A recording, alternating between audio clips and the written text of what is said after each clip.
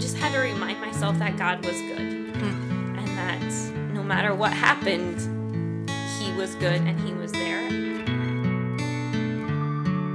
Welcome to Walk With Me, a ministry of Cornerstone Church. Hi, my name's Tori and I'll be your host. Sometimes when I want to make a new friend, I'll say, come walk with me, and we'll talk. My goal for this podcast is that we as women would walk together and enjoy sweet community in Christ. Today in our podcast, we have Laura Kincaid. Laura, we're going to talk a little bit about Jenna's journey and having a birth that maybe isn't what you quite expected. So tell us a little bit about yourself and your family, how you came to Cornerstone, maybe anything that we would like to know. My husband and I, Scott, we've been married for 11 and a half years, and we've been at Cornerstone for 11 and a half years.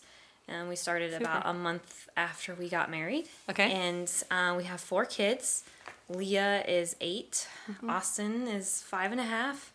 Cole will be 4 next week, and Jenna just turned 1. All right. Yeah. So we're going to talk about Jenna today. She's your youngest, just turned 1. When's her birthday? February 16th. All right, very recently. So Jenna's birth was kind of a scary event with some lasting repercussions. Can you just tell us a little bit about what happened when Jenna was born? Yeah, so... or even maybe starting with your pregnancy, or your Yeah. awareness of the problem, Okay. things like that. So really, pretty much low-key pregnancy, nothing, out of the... I've had high stressful ones, and this one was really easy going. I would say the thing that was different about this is somewhere deep in my heart, I knew something was off, and I even questioned whether we would ever bring her home from the hospital. I know that sounds weird, but I just always had this uncertainty about that. And Even during the pregnancy? Even during the pregnancy, there was no reason why I should have had that. But I just had this sense that maybe something wasn't right. And so I think I didn't always attach, and I was distant during the pregnancy for it. And there's some cool things that they say God goes before you. And right. There were certain markers that Scott and I can look back on and say God was preparing us. Right. That we didn't even know what was happening. So Scott and I had a couple things that we can look back on and see that God was going before us. And one of them is like in November, so she was due in March. Early on. Yeah.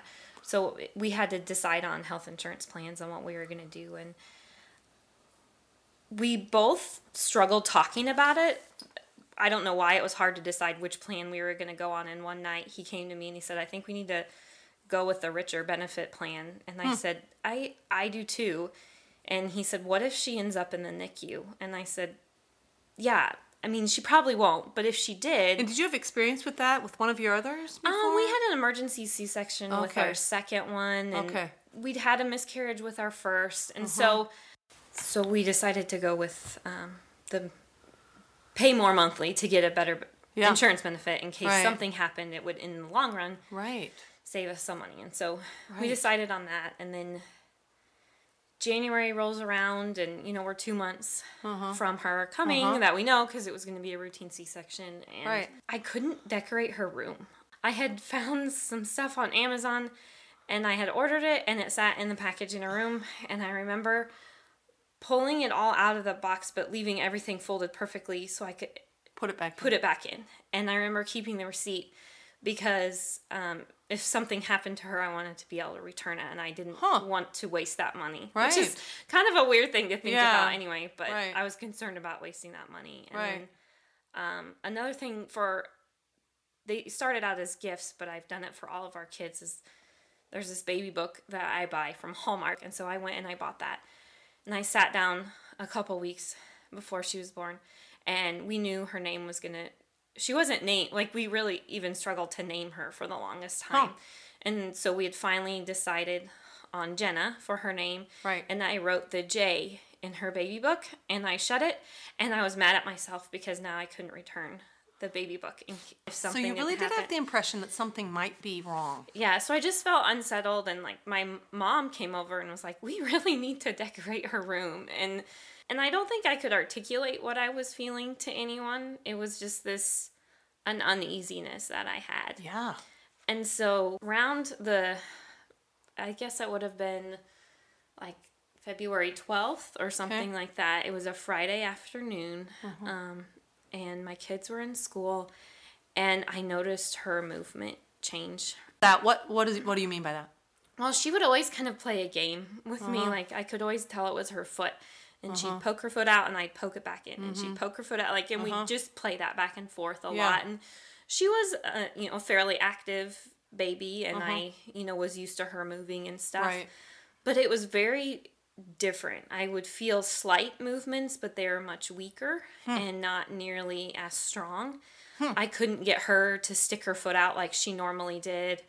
I remember taking a nap Friday afternoon, just laying down, really focusing on making sure I was counting kicks and everything. Yeah, tell me about that counting kicks thing. We didn't have that when I was you're pregnant. supposed to have, you're supposed to be able to count, like, I think it's like 10 kicks within an hour or something like that. And so she was a real calm baby, and she always was, and so she was calm in the womb as well. And so I had to count kicks with her a lot. So it's kind of something I did with all of our kids. Okay. And so I had done that with Jenna, and you learn the pattern of movement, I think, with your baby, and you know when they're more active, and you know when they're less active. And she was just definitely less active. And like I said, I felt movement, but it wasn't strong. It was weaker than it normally had been, but she's my fourth, and we were getting towards the end, and I just kept convincing myself that she was getting bigger, and if you go to the emergency room, I'm not going to take you seriously. And so I just kind of played it off, but really focused on making sure I felt some movement every day. Saturday, I couldn't even handle, like, being a mom. I remember telling Scott that. I was like, I am so overwhelmed by this, and something's not right, and I don't know how to describe it. Moms sense things like that. Yeah, and I just had a strong sense, and he could tell, and so he even just took the kids, but at the same time, I was doing freezer meals, I was doing all this meal prep, I was just trying to busy myself. Yeah. And then Sunday rolled around, and we actually went out on a date that Saturday night, and we talked about all of that and tried to talk through it. And so you were trying to talk yourself out of it. Yeah, almost. I was, but knowing something was not right. Sunday, same thing. Sunday night, she ended up having the hiccups, and then on Monday, I got a little bit more movement. My doctor's always out on Monday, and I just wanted to talk to her because we've had a long history of a lot of complications, and I know if I say, hey, something's not right, I don't feel right about something, she'll take me serious. So I was holding out for my appointment on Tuesday morning at 9. So went in, was running a little bit late, it was icy, got there, got a 150, heartbeat on the Doppler. Everything looked good, how's movement? And she was just, ask, how's it going? How's she moving? And I just started crying in her office, and I said, something's not right. And I said, something's been off since Friday. And she said, okay, we're going to go do a non-stress test. Depending on how that comes out, if that happens again between now and when she's supposed to be born, this is how you get to the OB floor. This is the steps I want you to take. And she took me seriously. And so we went on to the non-stress test, and they just wanted to get movement because we had a heart rate that was fine. And how far in front of her due date was this? How far? I was right at 37 weeks. Okay, so 3 weeks. 3 weeks early. Okay. Yeah, not any unusual. abnormal or anything like that. And so we went in and got a heart rate, but no movement. And so they said, okay, just you have to click a button every time you feel the baby move. So they left me for a few minutes. Okay. Came back to check on me. Still no movement. Wow. Got me some juice. Yeah. Did this little buzzer thing on her. Okay, let's see how that goes. No, I wasn't moving. And as I was sitting there, the heart rate was going from 150 to 140 to 130 to 120. And I was like, okay. I'm so glad you were there. Yeah. I was like, 110, and I was like, okay, I'm going to ring for the nurse at 100. Well, she came in at 100, but it had dropped quickly down to 90. And so she was at 90, her heart rate was. the nurse was moving pretty quickly, called the doctor in, and the doctor's, like I said, we've had a long relationship, and she just came in and she said, Laura, we weren't going to do this again. Just meaning having an emergency, kind of unexpected birth. And I said, I know. And I just started crying, and she said, you need to call Scott, and you're going to go over to the hospital now. Today. Yeah. And so they put me in a wheelchair. I couldn't get a hold of Scott. I called him, and he didn't answer. He was on a conference call. And so I called my mom, and I was like, Mom, you need to go get the boys. They happen to be at Titus 2 playgroup with a friend. And she's like, oh, okay. And trying to get everyone settled while I'm in the wheelchair over to the hospital. And so you'd had an emergency C-section with which other child? Austin, our second one. Okay. And so this part wasn't completely unfamiliar to this one, I was in labor with him. And so... Got it. But in his heart rate, he just had too many D cells and wasn't recovering from them, wasn't handling that. And so I was already at the hospital. Okay. We knew he was coming. Yeah. Okay. This, however, was a total surprise. This was a total surprise. I had no idea when I went in that.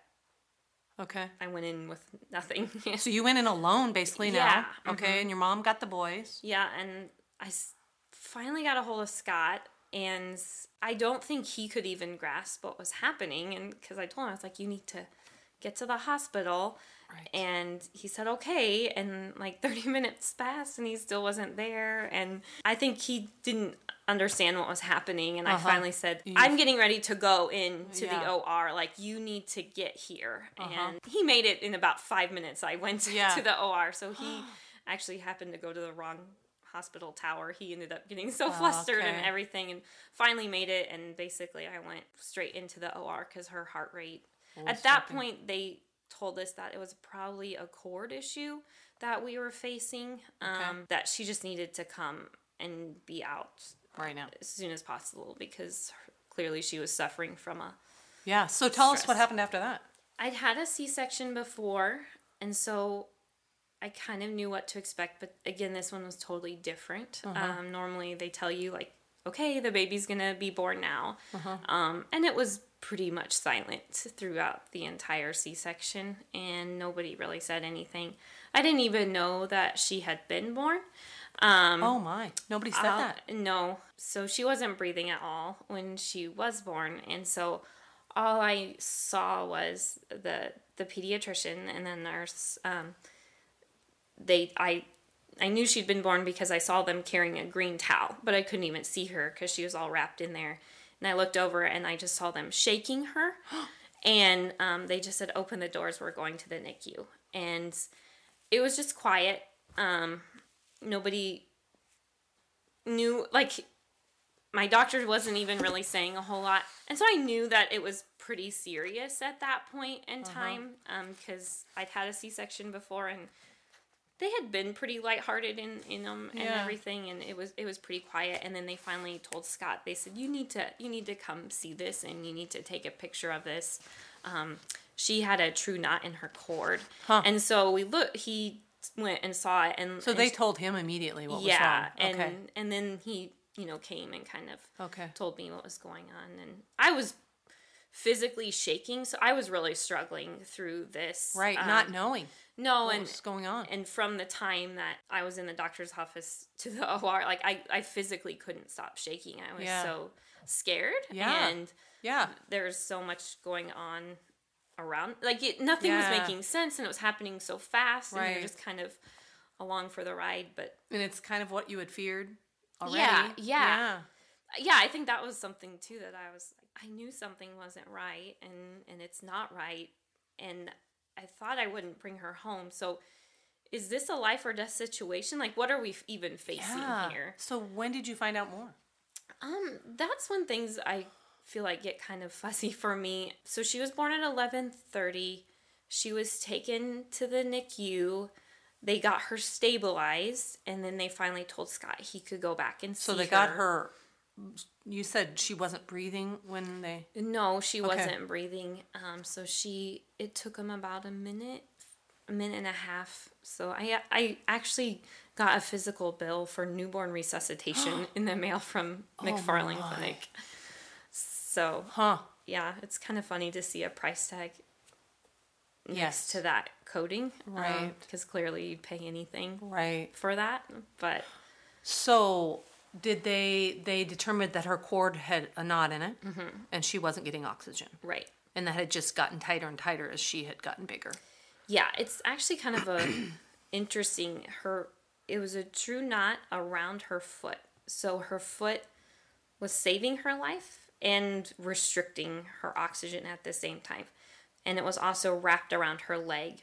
So by wrapping it around the leg, the knot was being held onto her foot. If her foot would have slipped out, the knot would have cinched 100% tight and she would have been gone within like an hour or so. Wow.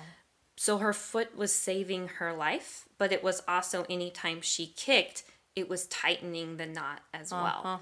So it's really cool to see how God, it was really absolutely perfect in a sense that it was being held onto her foot by also, which almost caused a second knot.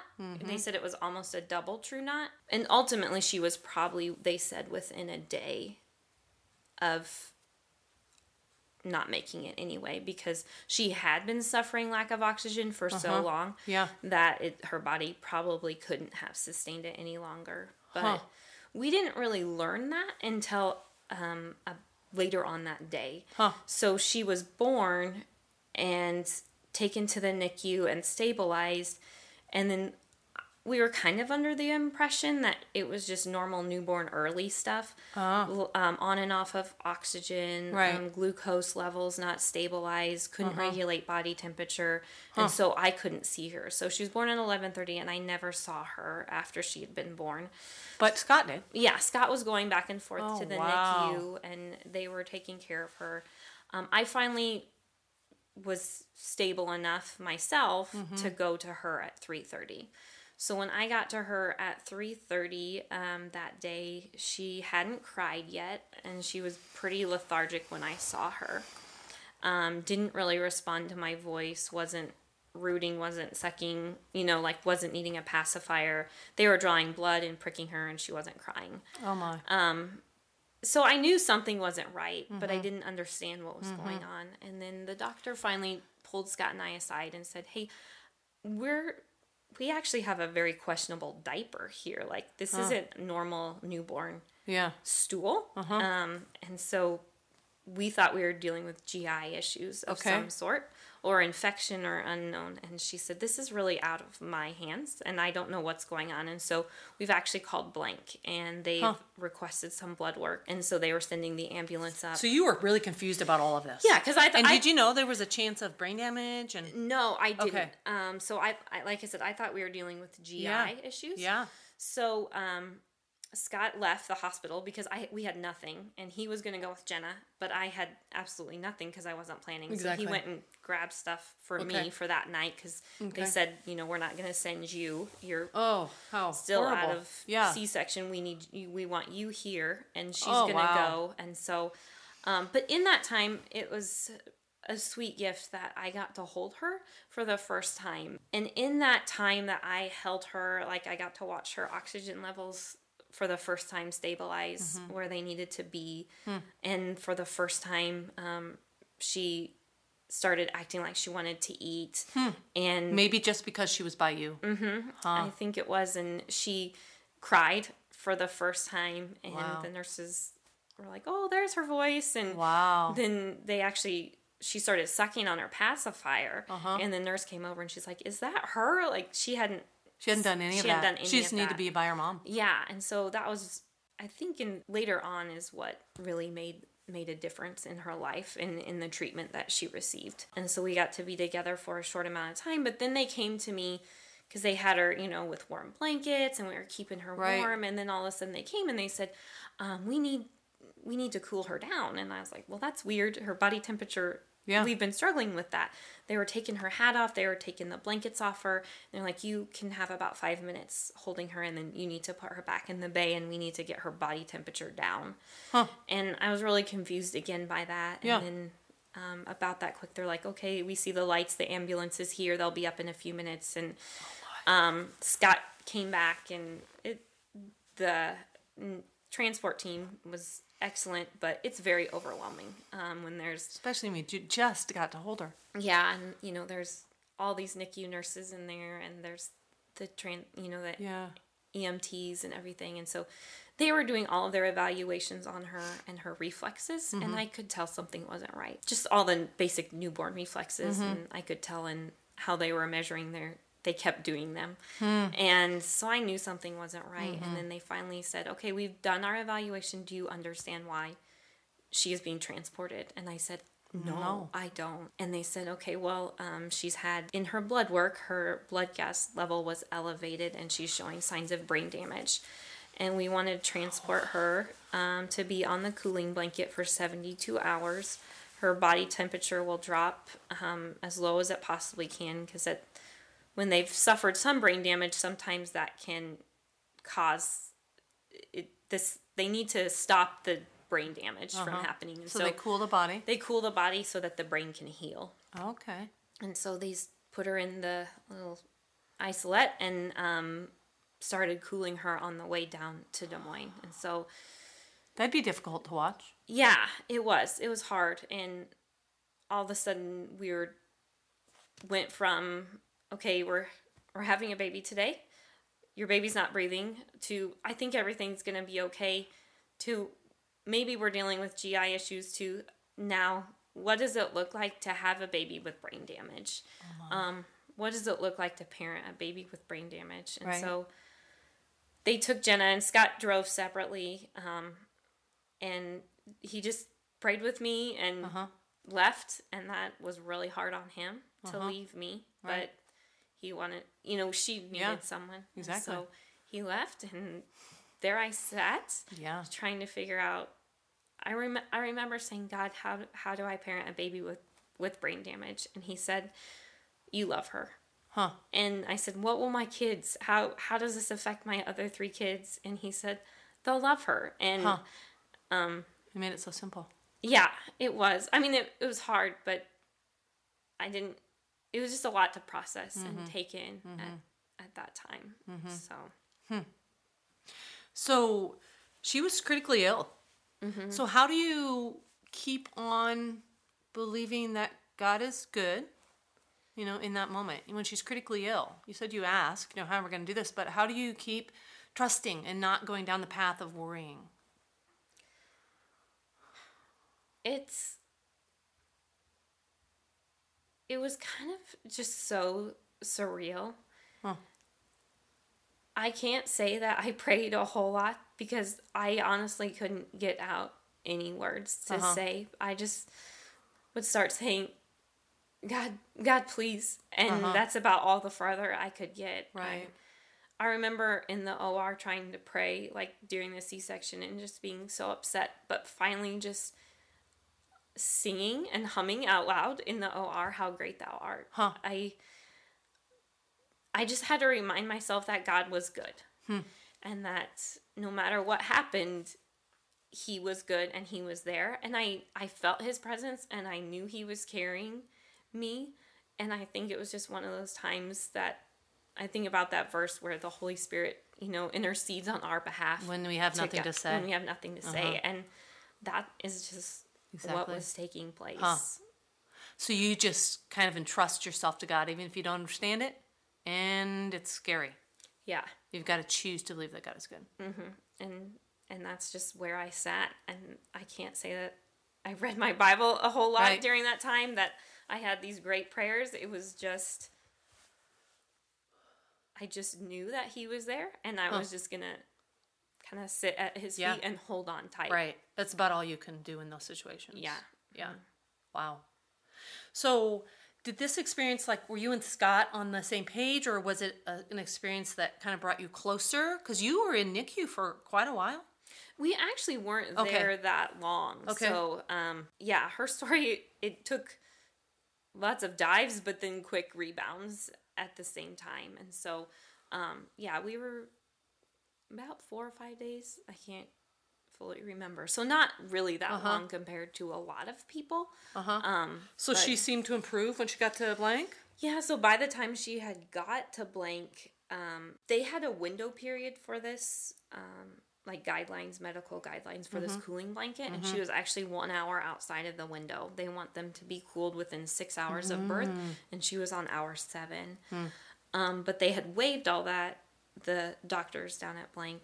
But when they got there, he said, I'm seeing some really good signs, and I'd like to not do the cooling blanket, because that's 3 days, and that's hard on a little body if it's not necessary. Right. So we'll do brain scans, blood work, monitor, and watch for, just watch her body for the next few days. And so they were just monitoring a lot and running a lot of tests, and they did. So you said some of her organs had already kind of started shutting down. Yeah.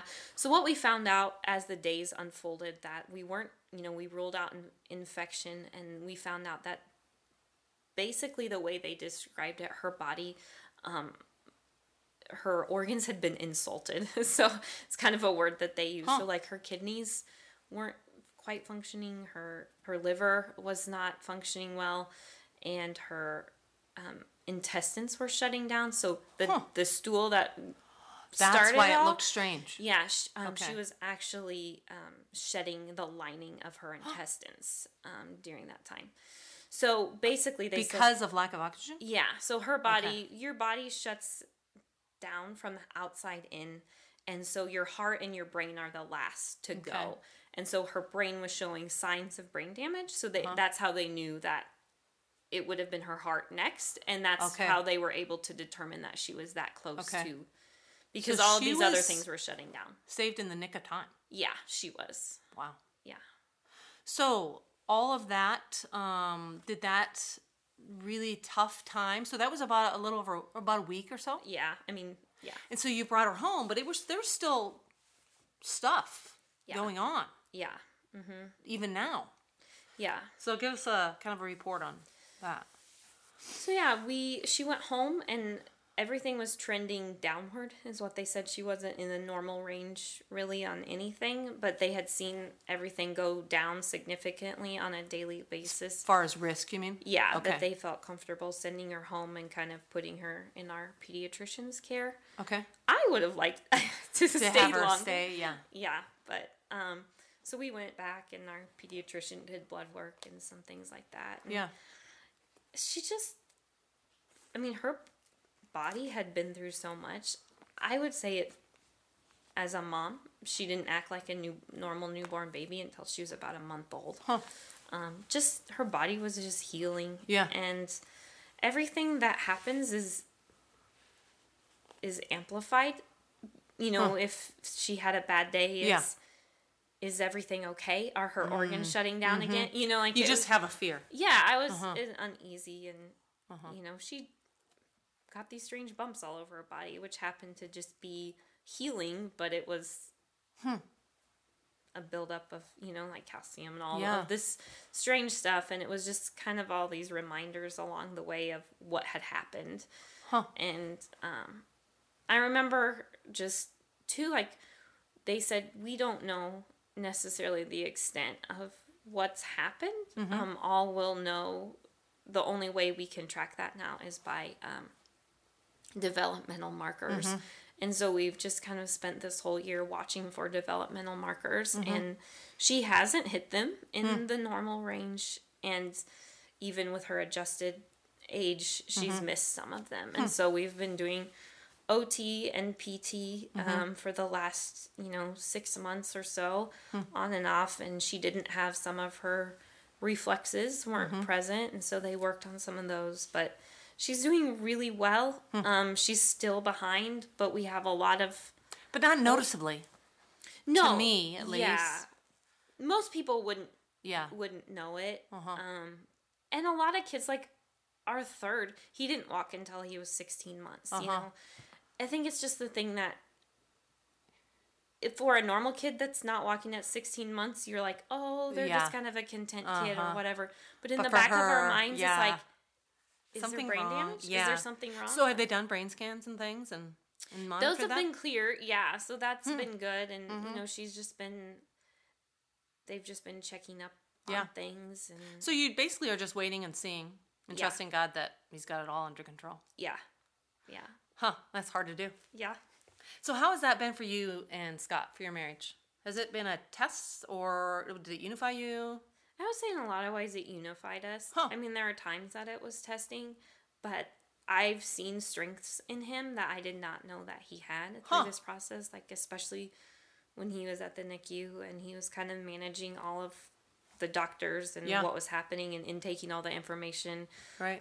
I heard him ask questions that I would have never thought of. And he's not a medical guy. Like, he's really squeamish in hospitals. And so he just handled it well. And he's been just a great listener to me. Like, and I tend to be more emotional, and so he's been a great balance for that and to keep things in perspective when I feel scared and overwhelmed. Right. And he took you seriously, you know, when you're scared. Mm-hmm. Huh, that's great, because sometimes these things will actually pull us apart. Yeah. So that God used it for unity, you know, that's fantastic that you guys feel closer. Mm-hmm. So how did your kids respond? You know, when things aren't normal, you always kind of are really concerned about your other kids. Mm-hmm. And how did they respond to the changes after Jenna's birth? Because she needed a lot of attention. Yeah. They did really well. I don't think our boys really understood what was happening. Oh, okay. Too young. Yeah, too young. Our daughter grasped little bits of it, and she would ask some questions, you know, is she gonna make it? And she would see us, I mean, sharing her story and talking about that. And we guarded them pretty hard in the hospital. We didn't let them know what was going on until we kind of had an idea of what was going on. And so our boys, of course, didn't care, but she did. And so I think she knew that something wasn't right. But they've done great. They've loved it. Honestly, something that's been so cool about it is my boys have gotten to go to OT and PT with her. And so that's occupational therapy and physical therapy? Yeah. Okay. And so they'll get to be in the therapy sessions.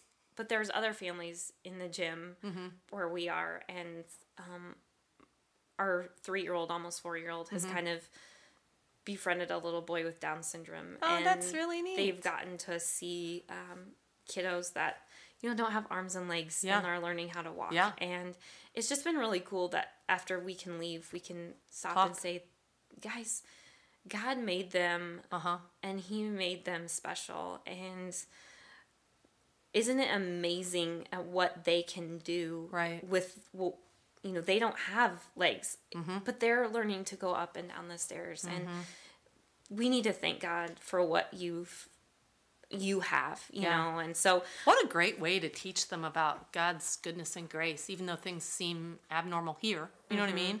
Yeah. But God's still good, and He gives us good gifts. That's fantastic. In a way that you may not have been able to do without those sessions. Oh, yeah. We wouldn't have. And or else it would have been awkward, you know? Right. And it's not. Like, I would say our family has a new heart for that. Yeah, and that's what happens. That's grown in this. And... Yeah, your kids are probably a lot more drawn to kids like that rather than being scared of them. Right. You know? And I think one thing that has been interesting, like even yesterday I was at Walmart and there was an older, maybe a girl in her 20s that had some, you know, mental disabilities, but really wanted to play peekaboo with Jenna. And maybe in the past I would have been slightly annoyed by that. Yeah. And Jenna was a little scared, but I held her and I let her play peekaboo with Jenna because that could have been Jenna. Exactly. God gave you a heart now. Yeah, and I realized that, you know, as you look at those parents, they walked that road of shock.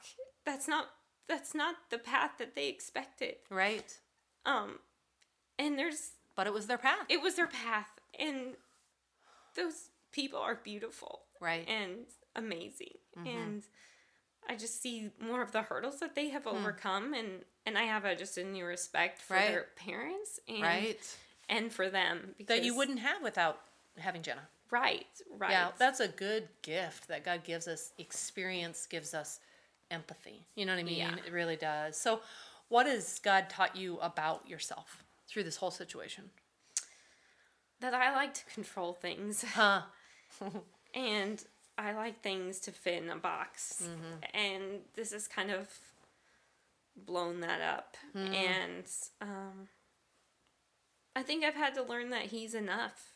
And that I like to look at it that every child, every life is beautiful and a gift. And we know that. But there's times that God lifts that veil back and really allows us to see how it's really him and him alone that holds life in his hands. Right. He's the giver and the sustainer of life. And he pulled that veil back and he showed us how close Jenna was to death, to being with him versus being here with us. And you have no idea why he chose you to be able to have a child that lived. No.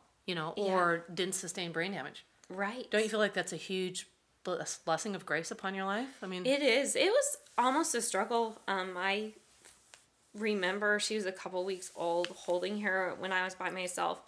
I couldn't stop crying because it's the sovereignty of God. Exactly. And sometimes you're on the good side, right? And sometimes you're on the bad side of God's sovereignty, and it's out of your control. But in if we see it in his economy, it's all good. It is all good. Yeah. But in life circumstances, I understand what you're saying. Feels bad, Oh, and so exactly. Sometimes you get what you want, sometimes you don't. Right. And this time we did, and we didn't deserve it. There's nothing that, in fact, we didn't deserve it. We don't deserve all of the good gifts that God chose to give us through this, but he did. And it was hard to process all of that. I'm still not able to process all of that, I don't think. And I don't know if I ever will. I think that's okay, because it gives you God's very awesome and not understandable. And so it makes him even greater, I think, in our eyes. Yeah. So you've gone through this experience of having a critically ill child and not understanding what's going on. And there's some moms that either have been through that or may go through that, and families in the future. So would you like to pray for those women, especially, that they would be able to say, God's enough, in those situations? Yeah. Okay, let's do that.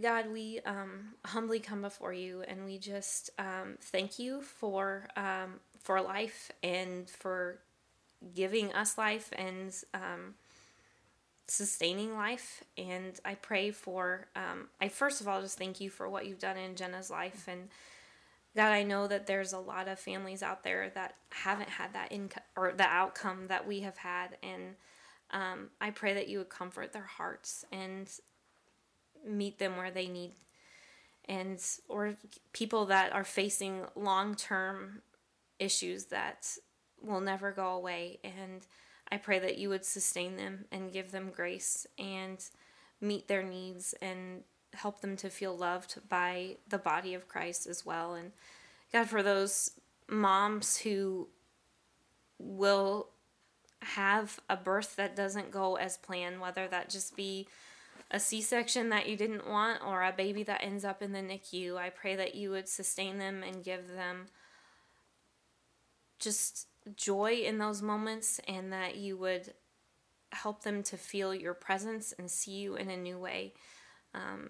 God, you are amazing, and you are a mighty God, and we are just grateful that we can trust in you, and even when this world is failing us and everything around us is, God, that you are faithful and that we have you.